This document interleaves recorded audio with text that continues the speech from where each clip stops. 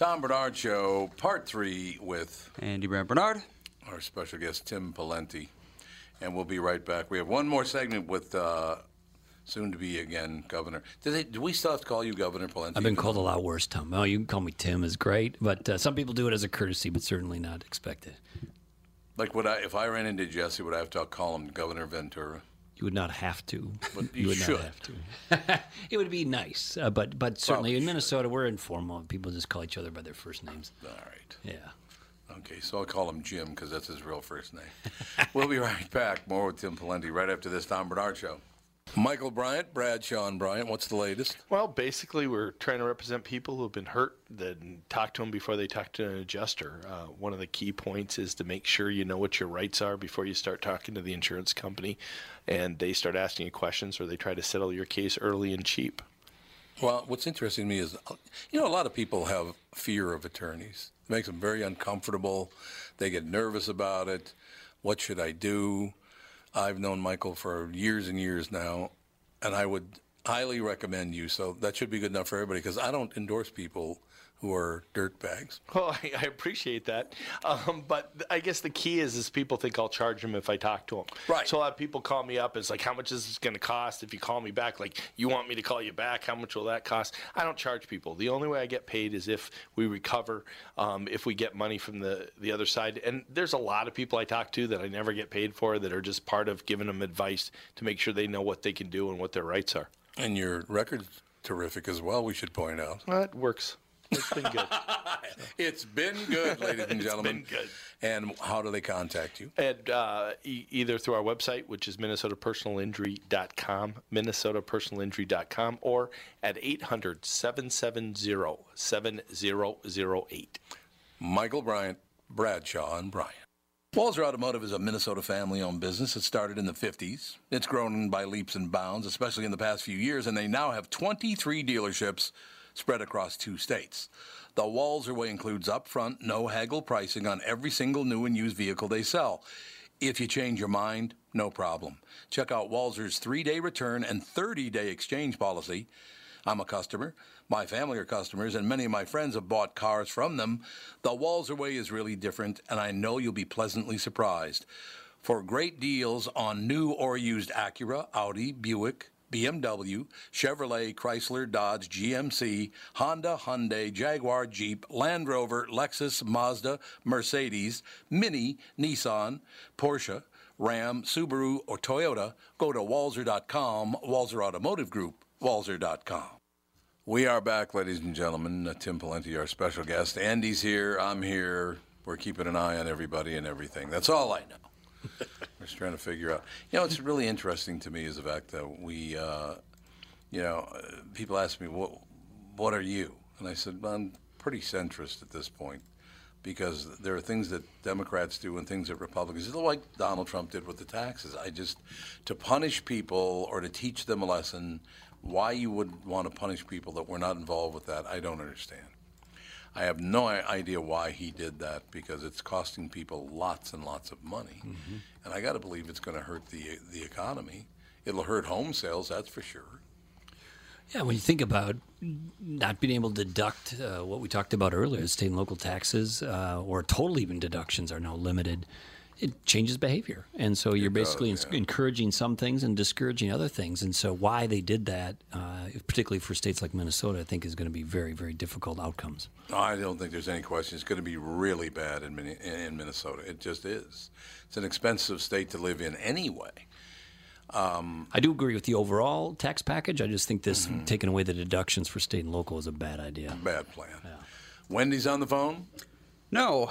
Someone is, but I don't know who. Oh, it's not Wendy? It's not. Hello, who's this? Hi, this is Alan. Hi, Alan. Alan, Tim Pawlenty, and Andy. Andy and Tim Pawlenty, Alan. Nice to be with you. I have a question for the governor.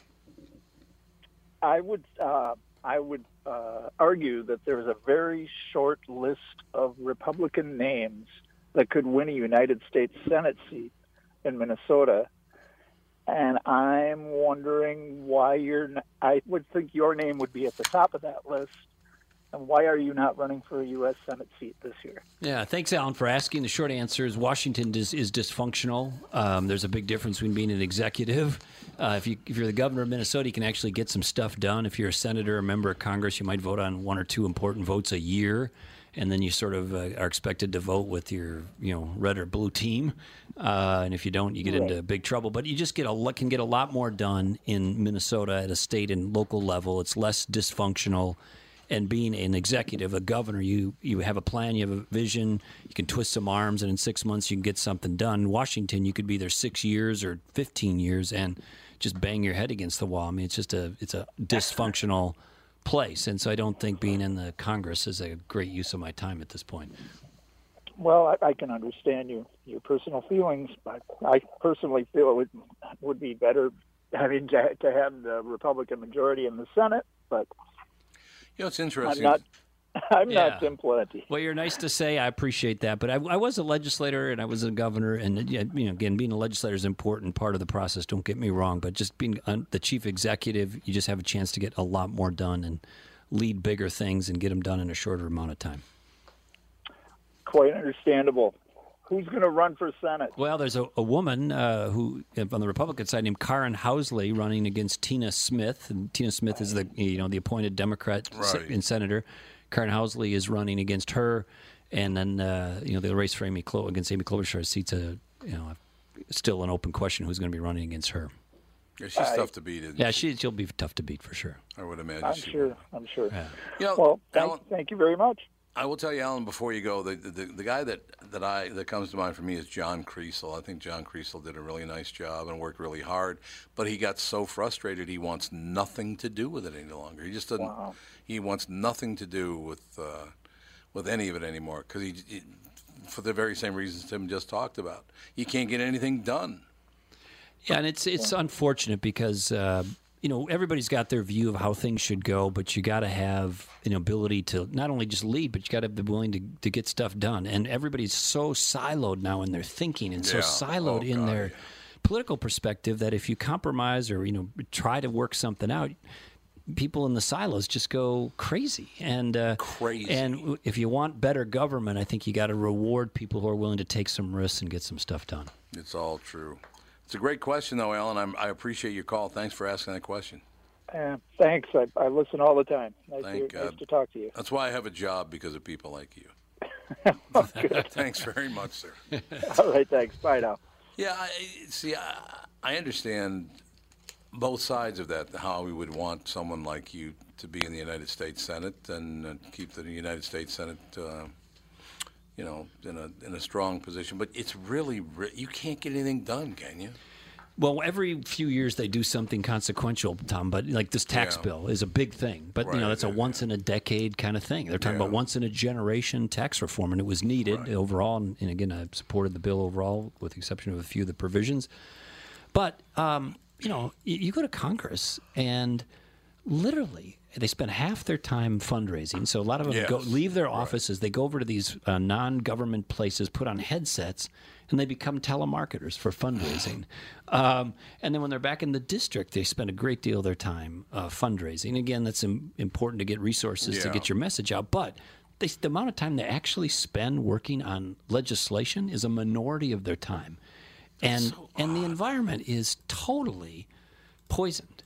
I mean, you cannot, if you are crossover or try to find any room to get something done and you don't just stick to the script for one side or the other, you're viewed as a sellout, a compromiser, a weak or whatever.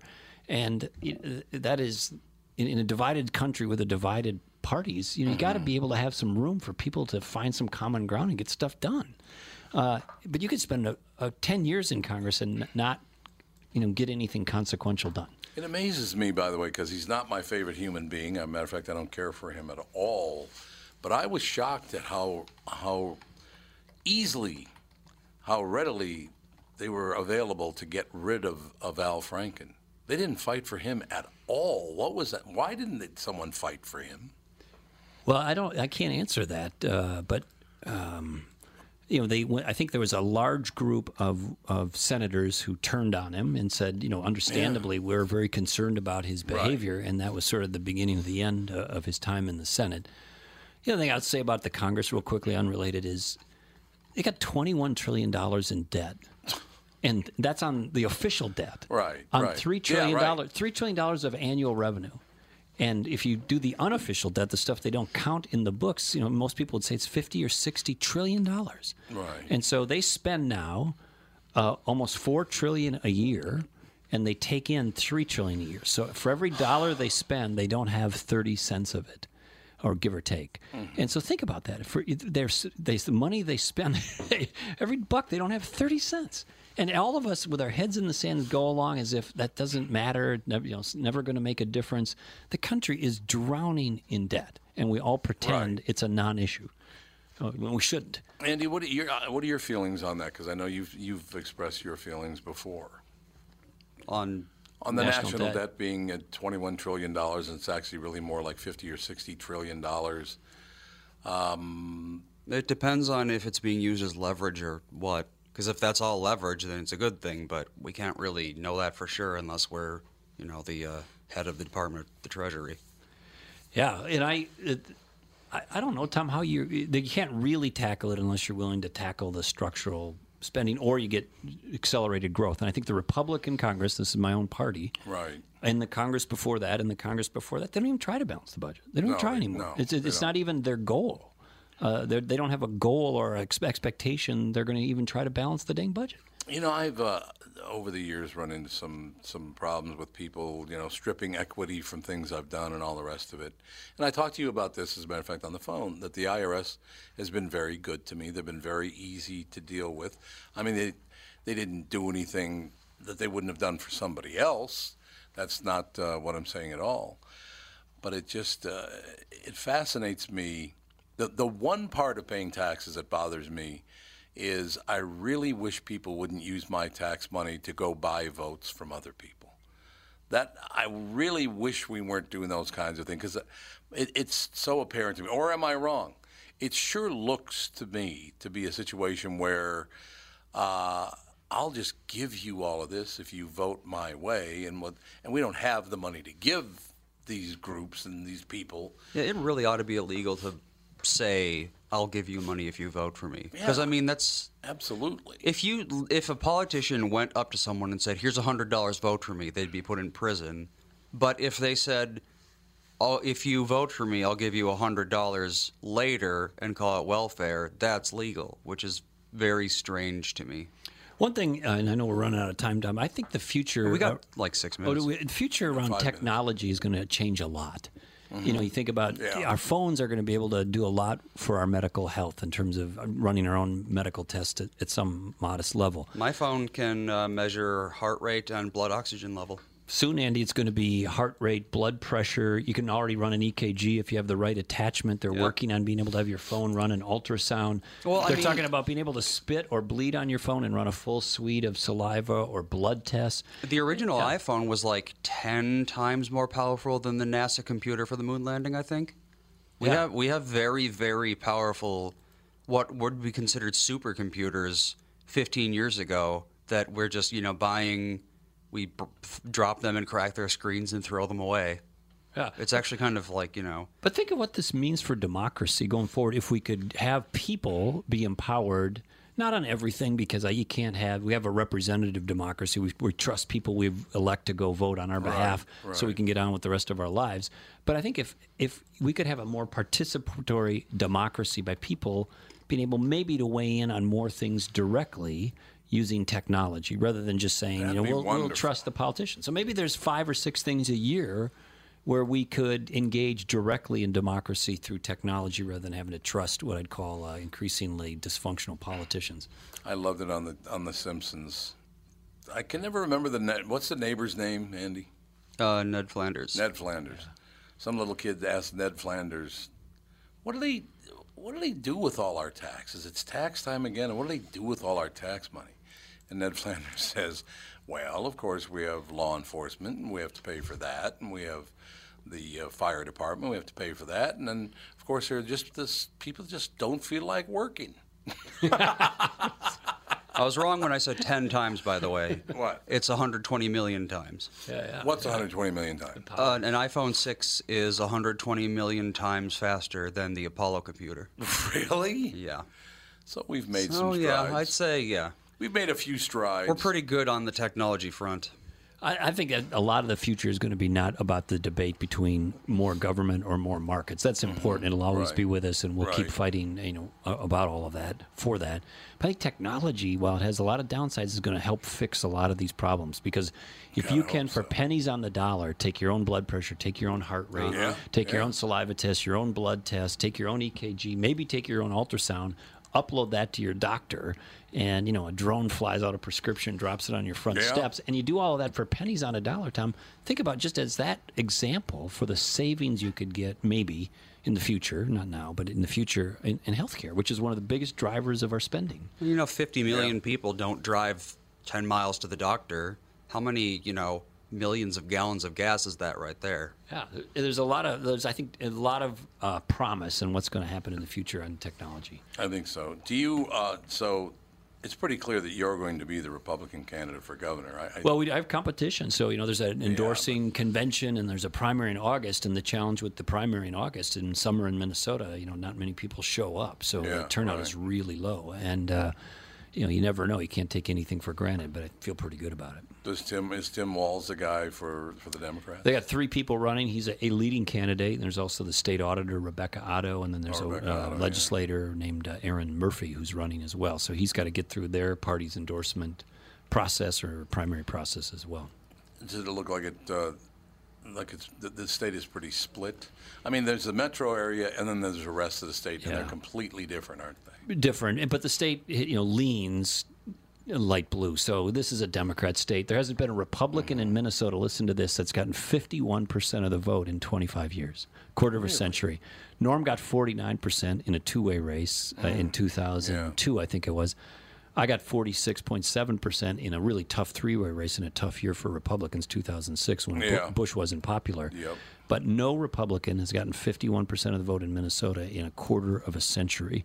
And we have the longest unbroken streak of voting Democrat for president of any state in the nation. We haven't voted for Republican for president since Richard Nixon. Now, partly because of Mondale in 84. Yeah. But so it's a tough. You have to say, just looking at it, arm's length, the advantage is towards the Democrats. But every once in a while, the state will elect a Republican. Well, we'll stay in touch. As I said, you got to go get all dolled up at the barber, but we'll stay in touch. We'll go out and grab some dinner with our wives. Thanks. As I said, our wives are good friends, and I've known you before you were governor. We'll go out. We have nice dinners. We laugh a lot. It's a good thing. Stay in touch, and we'll hopefully have you back on this show, have you on the KQ Morning Show, and see what can. I invite all people on. They just don't show up.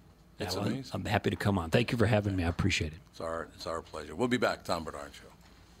Did you know that 60% of people over the age of 60 are starting to experience cloudy, blurry, or dim vision due to cataracts? Tom Bernard here for Whiting Clinic LASIK and Eye Care. Whiting Clinic is best known for their fabulous LASIK results. You've heard me rave about them for years. But did you know they're also experts in cataract surgery? Yes, indeed. And I'm here to tell you about my wonderful experience having cataract surgery at Whiting Clinic. I'm at that age when my vision started to fade, so called up the folks at Whiting Clinic, and they helped me out right away. My cataract surgery was super easy, and thanks to the Whiting Clinic, my vision is top-notch once again. Whiting Clinic has the most advanced lens technology options, so I can see far away and up close without wearing any glasses. If you want to learn more about your options for cataract surgery and clearer vision, attend one of Whiting Clinic's cataract seminars. Call Whiting Clinic at 855-554-2020 to reserve today. Space is limited, so don't delay. That's 855-555-2020 to learn more about your cataract surgery options at Whiting Clinic.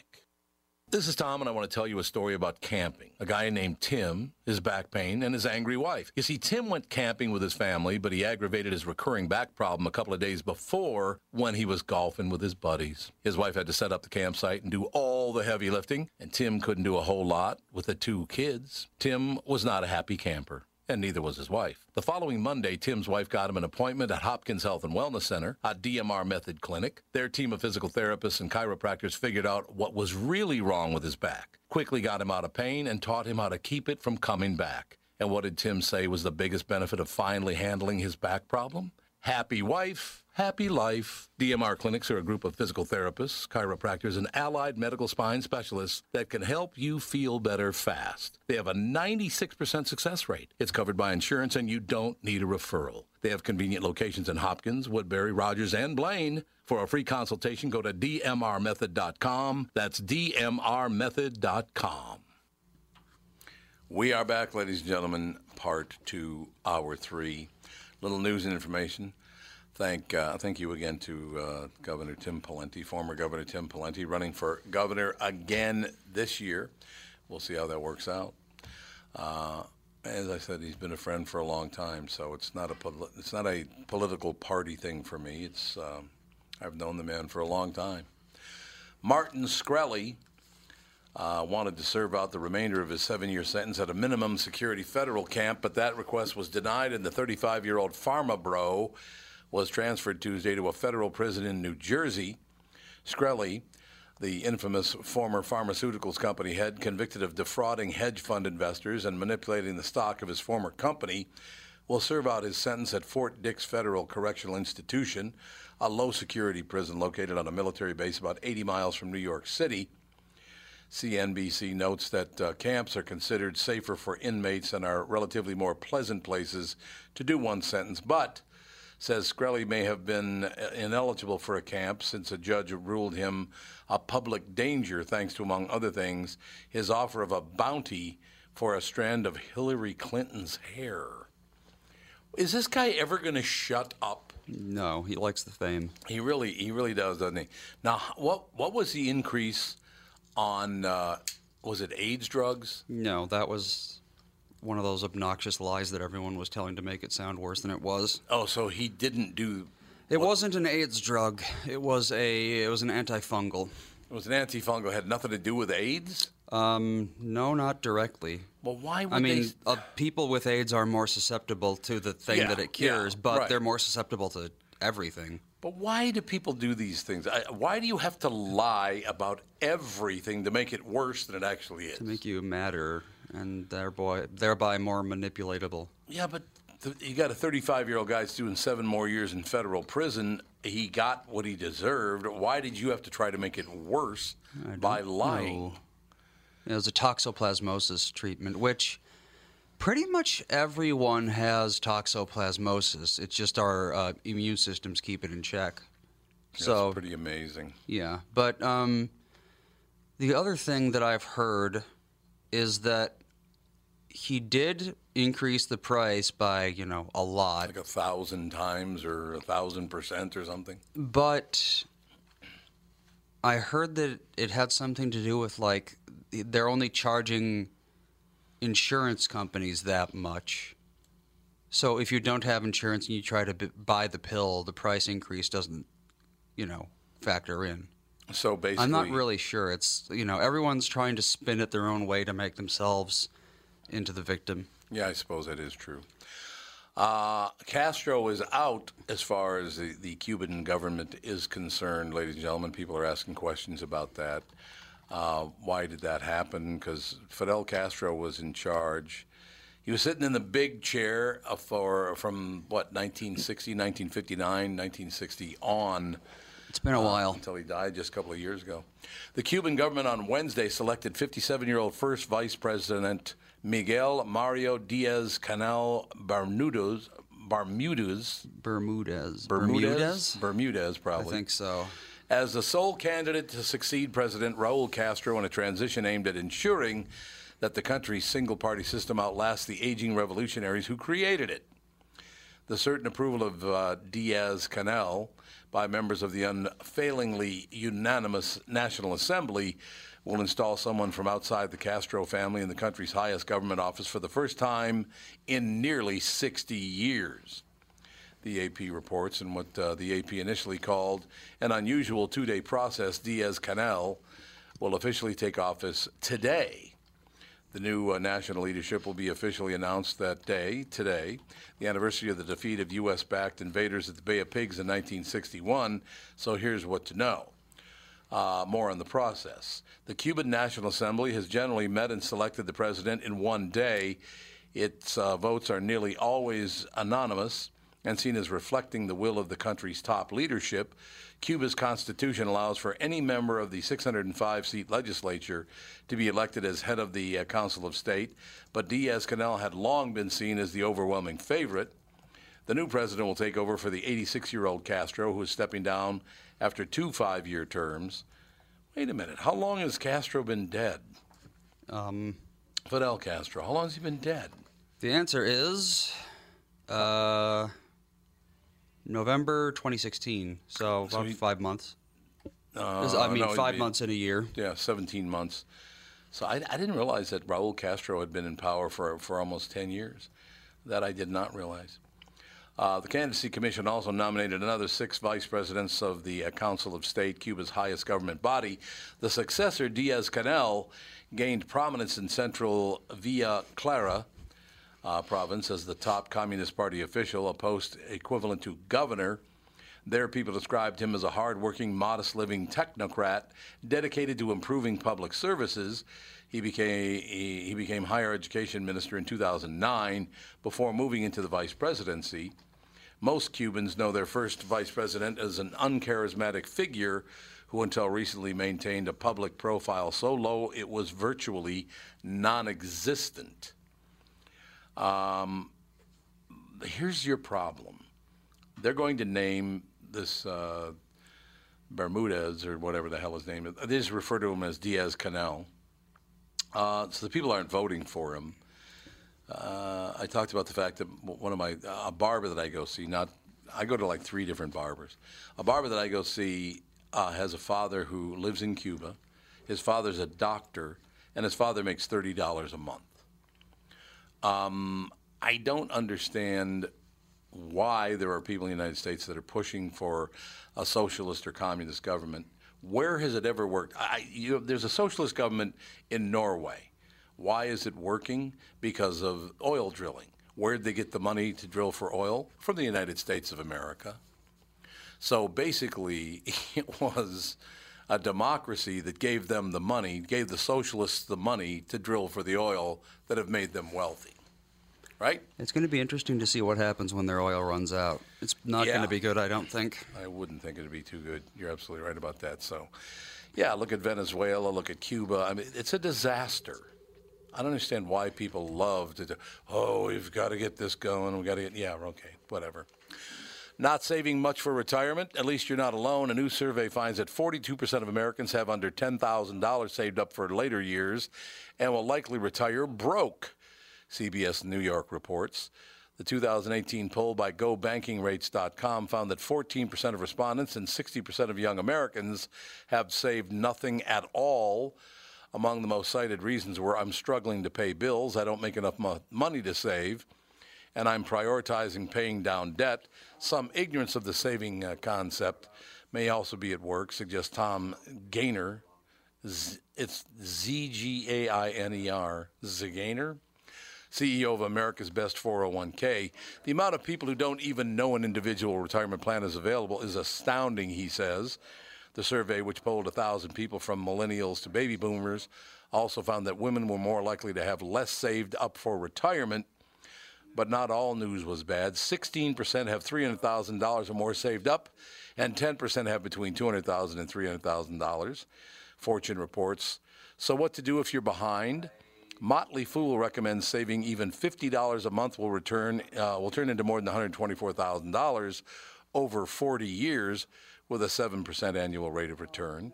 And the matching employer donations in 401ks can create even bigger gains over time. On another hopeful note, 2 national studies found that roughly 33% of seniors increased their assets during the first 18 years of retirement, some by simply reducing their spending. Well, that's a big part of it, but that's pretty unbelievable that 42% of Americans have nothing saved up for their later years. And I would assume that number is going to get higher because this tax thing, this tax bill that the Trumpians passed is really, really not good for people like Minnesotans, particularly Minnesotans, because you have New York, New Jersey, you have Chicago, you have You have the Los Angeles area and the San Francisco area and all the rest of it. Minnesota's nowhere near that big. We can't afford to take a hit like that. So I don't know what they're going to do about that, but it's just that part it scares me a lot. It's you can't write off anything that you used to write off as far as, well, up to $10,000. I shouldn't say not anything. Up to $10,000 on salt, state, area taxes, county tax, all of it. It just, the fact that you can't write off your property taxes has really already hurt. You know, the housing market, houses around the $200,000 to $250,000 mark are fine, but anything much above that has taken a hit. There's no question about that. So we shall see in the long run what this is going to do. You all set over there, Andrew? Yep. All right. Who was that? And so our guest called in early. I mean, we got 5 minutes, so if you wanted to. Yeah, we can put him on. Uh-huh. Absolutely. Pete DeChat. How you DeShaw, doing? I think. Is it DeShaw? Pete DeChat. Shaw. DeChat. Okay. Kind of Pete. a Like hybrid. a shot heard around the world. Hybrid between French and English. There you go. That's actually true. My ancestors were French. You're right. Yep. Shaw means cat in French. Here we go. I'm getting an education from Andy and Pete. That's all I know. I'm getting an amazing education. His amazing true story, Through the Fire, on July 10th, 2007, a NASCAR plane crashed into a house in a suburban subdivision in Sanford, Florida. Now, Sanford, is that up in the Panhandle? No, Sanford's just north of Orlando. Oh, it is? Okay. I love that area. Yeah. It's right near the Magic Kingdom down there. A young mother and son died, as did the pilot and a passenger. The fuel tank broke loose and crashed into Pete DeChat's home, exploding and killing his 4-year-old daughter, Gabby. Oh, my God. That's horrifying, Pete. Do they know why? I mean, the fuel tank just fell off? That seems like... No, it wasn't like that. It was there was an electrical fire. The plane was not supposed to go up, so and it is what it is. They took it up, and the pilots paid for it with their lives. Things just happen. Bad things happen. That's just all I can say. No doubt about that. You yourself sustained serious burns over 96% of your body while trying to find and rescue your daughter. I have always heard that the percentage of burns, serious burns over your body, plus your age, if it adds up to more than 100%, you're not going to live. But somehow you did, unless you were... You actually got it right. I had a 132% chance of dying. Oh. And my mom actually called the doctor Dr. Death, because every day it was say goodbye to him because his kidneys are going to fail, or Right. say goodbye to him just because he's going to bleed out. Every day it was just another thing I was supposed to die from. But, yeah, God had a different plan. You know, Pete, it's interesting. Very quickly, I several years ago got a call from a family that said this man was in a very serious car accident. He was rear-ended, and his car just burst into flames, and he had burns over 90% of his body. His number, I think, was right around 130, pretty similar to yours. And he wanted to he's a big listener, and he wanted to meet me before he died, apparently. So I went to the hospital, and we talked about, that's how I knew about adding those numbers together, the percentage of serious burns over your body plus your age. And I went back several times and visited him, and it seemed he was getting better and better and better, and it was very exciting. And then they were going to release him from the hospital. So the family asked if I would come to the hospital and be there the day he was released. And I said, absolutely. I absolutely will be there. So I walk into his hospital room, and it was completely changed. Nothing was the way it was when he was there. And I said, well, where is he? I don't want to say his name, even his first name.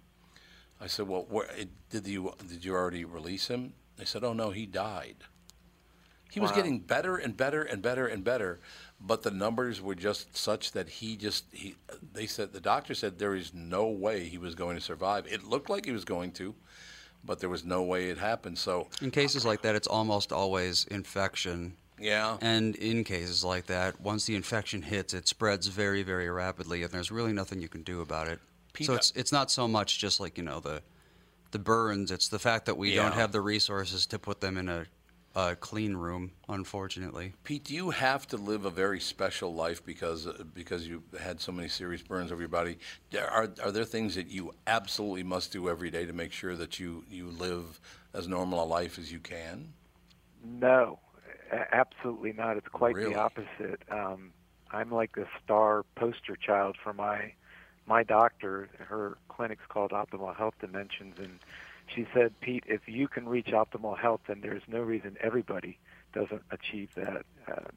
God is really just, the miracle he's done in my body is astounding. We will take a break, be right back. I hope you can hang in there with us. We'd love to have you for another segment. That's all right, Pete? Yes, sir. We'll be back in just a couple of minutes. Tom Bernard Show. Hi, this is Tom. If you spend any time at the lake, you know how important it is to have the right dock. That's why you should know about flow docks. Flow docks are rock solid with double bracing to eliminate side-to-side sway. They're completely modular so you can configure them to your family's needs or add on as your family's needs grow. And get this, you can install, level, and remove your flow dock without even getting into the water. You see, Flow's passion to invent a better way to make life easier comes through in every product they make, right down to Flow boat lifts that are quieter, faster, and effortless to install and use. Are you starting to see a pattern here? Flow is about making things easy. My friends at Flow also told me that hockey star Ryan Suter bought a Flow dock and lift as he wanted the best for his family. See for yourself why they say they've been perfecting leisure time since 1983. See them at FLOEINTL.com. Flow Docks and Lifts. A better way.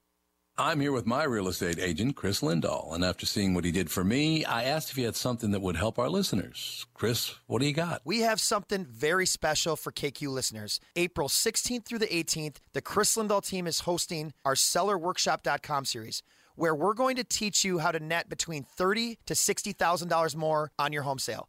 And the best part is it's absolutely free. So that sounds great, Chris, but what's the catch? Tom, here's what I'll share with you. The number one core value at the Chris Lindahl team is to be generous. I have a teaching degree, and this is my passion to educate homeowners in the Twin Cities on how to sell your house the right way so you don't end up leaving tens of thousands of dollars on the table going through the traditional real estate process. So go to sellerworkshop.com for times and locations and to sign up for your free ticket. The Seller Workshops are happening April 16th through the 18th. Seating is limited, and trust me, they sell out fast. Visit sellerworkshop.com or call 763-401-SOLD. We are back, ladies and gentlemen. Our very special guest, Pete DeChat. The book is called Through the Fire. I don't do any show prep at all. I do a morning show and this show, as a matter of fact, Pete, and I don't do any show prep at all, so I can have a natural reaction to the information. And while we were in break there, I read more of your information. Man, you've been through quite a bit, haven't you? It's yes, but tragedy it's not like something you can weigh on a scale. Bad is bad. Yeah. Mine was the airplane crash into my house, and I don't know if you mentioned it yet. Not only did my 4-year-old daughter die, but while I was in a coma for 5 months, my wife left me. I was abandoned. I actually woke up from that coma, and I was literally blind because of all the scarring to my eyeballs. I couldn't see through it. So, yeah, it's bad. But, somebody who loses a job or whose marriage is crumbling, that's bad, too. And it's to that person, it's the whole world. So your wife was not at home when the plane hit your house? She was. She got out of the house. I stopped and went back in because I knew my daughter wouldn't know what to do. Yeah. Unfortunately, you did. It's been pointed out that your home exploded. It killed 4-year-old Gabby. Your wife got out. You went back in to try to help Gabby. That's why you were burned over 96% of your body. Now, have you? Yeah, I was 3 feet away from her, but fire is so loud. People, they think of a campfire and how nice and that is to enjoy. Fire, when it's raging, is deafening. It's like Niagara Falls, and it was only about 12 feet away from me, and it's 1,400 degrees. That's like you can't imagine, and the smoke was just thick black, so you couldn't see through it. You couldn't really hear. So even though I could hear her cries, I couldn't tell where they're coming from. Right. Can you see now? Are you still blind, or can you see now? Oh, I had 2 cornea transplants at you Johns did? Hopkins, and if you don't know what that is, they cut the front part of your eyeball off, and they stitch on a replacement from a donor, and they eventually pull those stitches out. And I remember going in for that surgery, and the nurse saying, "Oh, this will be the least painful surgery of any that you've had," because I've had hundreds. And I thought, this is going to be great. I woke up from that, and I said, liar. Why wouldn't I have thought getting your eyeball cut off would hurt? Well, if you think about getting, like, Yeah. a dust in your eye, the eye's pretty sensitive. Yeah. Now, you have remarried. You have a young daughter. So Yes. there was a really nice upside to this as well. But I do have to ask you, because I do want to talk about your wife, and I'll talk about your young daughter. But bring us back to that day, July 10th, 2007. The family, you're just sitting around the house watching. What were you doing? It was summertime, so the kids were out of school. I had a 10-year-old stepson, my 4-year-old daughter, so they were still in bed. I owned a window treatments business, so I was just on the phone with somebody who worked for me up in the office, and then something violently shook the house. I literally thought a nuclear bomb had gone off. Oh, really? And seconds later, within seconds, there was another explosion. That's when the first one was when the gas tank hit the house. The second was when it exploded. And I just remember thinking, I got to get out now. And so my wife went first, and I went second. We were upstairs, and so she went down the steps. I went towards my stepson's room, who was coming down the hall to me. And since he was coming, I went ahead and went down the steps. But when I got to the doorways, when I stopped and said, I got to go back. Right. And so I got to the room where my daughter was. It just happened to be right next to where the gas tank exploded. And it was just pandemonium and chaos. What do you say? Did it surprise you that you were so brave? Or did it not You occur don't think about that. You just don't There's think no about thought. that. It's just reaction. Yeah. It's a parent's reaction. I wasn't at all. There's nothing cognitive going on. That's amazing. And I suppose that would make tons of sense, that you just do what you do what you're supposed to do. I was physically fit. At that time, I worked out every day. I could squat 500 pounds. I could bench press 300 pounds easily. And so in my mind, there was not even a question of whether I was going to get to her and get her out. I just didn't realize how thick the smoke was and loud the fire would be. Yeah, and that was immediate. I would imagine with the tank exploding, that the fire, the raging fire, was almost immediate, was it not? Oh, yeah. I mean, I can tell you I have a pretty good idea what hell's going to look like. Yeah. Well, I don't know if you're going to be going to hell anytime soon, Pete. Yeah. But it's, how old were you when this happened? I was 36. You're 36 years old. So you wake up from your coma. Did you know that your daughter had not made it before you woke up, or when you woke up you were told that you no longer had a daughter or a wife? No, I knew right away. I mean, I knew even before I blacked out into the coma. I remember the ride to the hospital in the ambulance, and I was like, as much as I love my daughter, if I couldn't get to her, nobody's going to. Yeah. And, waking up, I didn't find out till my wife had left me for several months. It was like 3 or 4 months, because they were afraid it was going to hinder my healing. Mm-hmm. And, it was one of those things that everybody knew but me. So I was like, why isn't my wife calling me? Why isn't she here? Yeah, that makes total sense. Do you think I'm giving her as big a break as you can? Do you think it was just too difficult for her to go on with? I just don't. I don't know it, and it's not my place to judge anyway. Because right. I'm on my road. She's on her road. I can't imagine what would have been like going through what she went through. Right. So nobody has the right to judge her at all. Yeah, and that's exactly the response I expected from you, Pete, because you're that. I don't know you, but I've known you for about 15 minutes, but you just seem to be. Have you always been a man of faith? obviously as a weightlifter, I was a power lifter myself when I was young, and people I don't think realize what that takes. Takes a lot of work. It takes a lot of work. So you've always been dedicated to improving yourself, improving your family. So for you to respond and say, look, no one can judge her, I can't judge her, you can't judge her, no one can judge her, that makes total sense to me, because we haven't been through what she's been through, what you've been through. Hopefully, we're all on our own road. Yeah, I mean, yeah. and which one of us is perfect? I love it when Jesus said, he who's without sin cast the first stone. Mm-hmm. No, that's exactly and it. All of us are convicted under that. And you hope, obviously Gabby didn't suffer a great deal. Hopefully it just kind of overwhelmed her. And do you think about that? I would imagine. I absolutely do. And when I was writing this book, there were many a times that I was crying over this. Yeah. Just the thought of, because she wasn't on the bed where she was supposed to be. She was actually behind a nightstand right in front of a window. And I can imagine in her 4-year-old mind how scary it had to be trying to find a way out and not being able to get there. And then, she probably heard me come into the room calling out for her. And then when I stopped crying out, because I ended up blacking out from the smoke inhalation right there in front of the flames. And when she heard me stop, I can't imagine how scared she was. Yeah, no, I can absolutely understand that.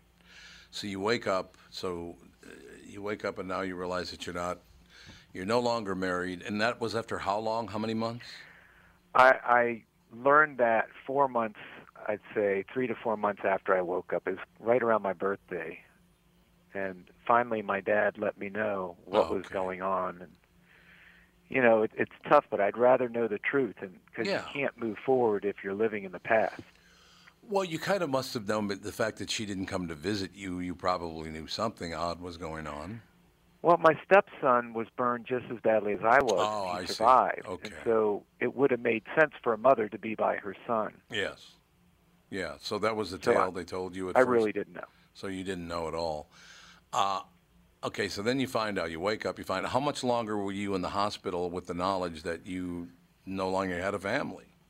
It was 2 more months after that, and I actually had to kind of scramble to figure out where would I go, because you can't stay in the hospital forever. And I had, at the time they were releasing me, I couldn't walk, I couldn't see, I couldn't manipulate anything to feed myself or bathe myself or, anything. So I needed some pretty intensive care, and if I didn't have a wife that was going to do it, my mom was my best nurse anyway. And so I just asked her, Mom, can I come stay with you till I get on my feet? And naturally her response is, of course, yes. What an amazing story. You were told by doctors you would not live, and if you did live, you wouldn't be able to see. You would never be able to walk again. They were wrong about all those things, from what I understand. All correct. All true. All true. Why do you think that was it because you were in such physically, you were just so physically so strong? Do you think that was a big part of it? I cannot give any credit to myself. I know that there's a part of it, but I would definitely say it's more God had a plan for me, and it wasn't to end right there on that day on July 10th. I could see it. Have you always been a religious person? No, I actually didn't. I've only been a Christian for like 2.5 years before the accident happened. Oh, so so before like in 2004 you became a Christian. Is that right? Yeah, 2005 maybe even. 2005 maybe. My story of receiving Jesus is pretty incredible. I worked for Schwann's Frozen Food, which I know is big up in Minnesota. Absolutely, yep. And then I ended up leaving Schwann's to start my own window treatment company. And I was knocking on doors just like I used to do selling ice cream, and I was selling blinds. And I come to a pastor's house who invited me to church, and I thought, well, if it helps me get this sale, I'll go to your church. But I ended up falling in love with Jesus Christ that day. And do you know why? What was it about that particular day you said, no, this is for me? I can't put my finger on it. I just felt a complete, sincere love that I've never felt from it. It was a small church, like maybe 15, 20 people, and the average age was probably 80 years old. And, you know, I just felt it was a sincere, genuine love I just haven't understood from people who are just meeting me. So. No, absolutely. Do you think there was a reason for all of this? Do you think you became a believer a couple of years before this happened? I am not smart enough to know what God's plan is, but in your mind, do you think your conversion to Christianity was meant well, I to think be? his plan was always for me to be a servant to him and a follower and a worshiper of him. And, you know, I just think the road to it wasn't maybe the best road. I definitely had some rocky spots, but he took every part of my history and is turning it to good. It's like Romans 8:28. He will turn all things to good, and that even includes the bad things. So I worked at Schwann's. I learned how to. I actually was the number 2 salesman in the company at one point, and there were like 8,000 guys working for Schwann's at that time. So it was pretty good. And so he's taken that boldness that I used for selling ice cream and for selling blinds, and now I'm sharing Jesus with it. I go and I've shared this testimony in Pakistan and India and Cuba and Ghana, different countries around the world, and you know that's what he's made me to do. That's it's really fascinating to me how people's lives develop. I have to ask you a question. We only have one more minute left here, unfortunately. Okay. It's great talking to you, but when you wake up, the first thing you wake up in the morning, is there one thing that's always that you wake up and go, oh, that's right? Do you have to relive that every day when you wake up? No. Good. There's too much good to focus on anything negative, and I can tell you that every morning I wake up, I'm saying, God, show me what I'm supposed to do today. Let me see the opportunity. I don't want to miss it. I think it's wonderful that you're able to continue your life. You got remarried. Where did you meet your wife? At a church. I was living at, obviously, I told you, at my mom's house. My best friend would drive an hour and a half to come pick me up and take me back down to church. And he spent 6 hours every Sunday driving me. And I met this beautiful woman there. I had no idea what she looked like, but her cousin, I think it was burned as a 3-year-old, and so she did a paper in college about all the care, and that's what got us starting to talk. And we ended up getting married. And I have to tell you, my little 7-year-old daughter always wants to say hi. So before you end this conversation, you got to let little Becca come and say hi to you. I'm ready. I'm ready for little Becca. Come here and say hello. Come on, quickly. You're losing your opportunity. Here she is. Hi. Hi, Becca. How are you today? She's acting a little bashful, which is very unusual for her. I understand. That's fine. I have a scary sounding voice. Maybe that's what it is. No, I think there's something on Netflix that's maybe more important. Okay, now that I accept, absolutely. The book is called Through the Fire, Pete DeChat. It's capital D-E, capital C-H-A-T is how you spell Pete's last name. Fascinating story, Pete. You're a quality human being, and quite admirable to get through what you've been through. Thank you for your time. Praise God. Thank you for having me on. It's our great pleasure. We'll talk to you tomorrow. Tom Bernard Show.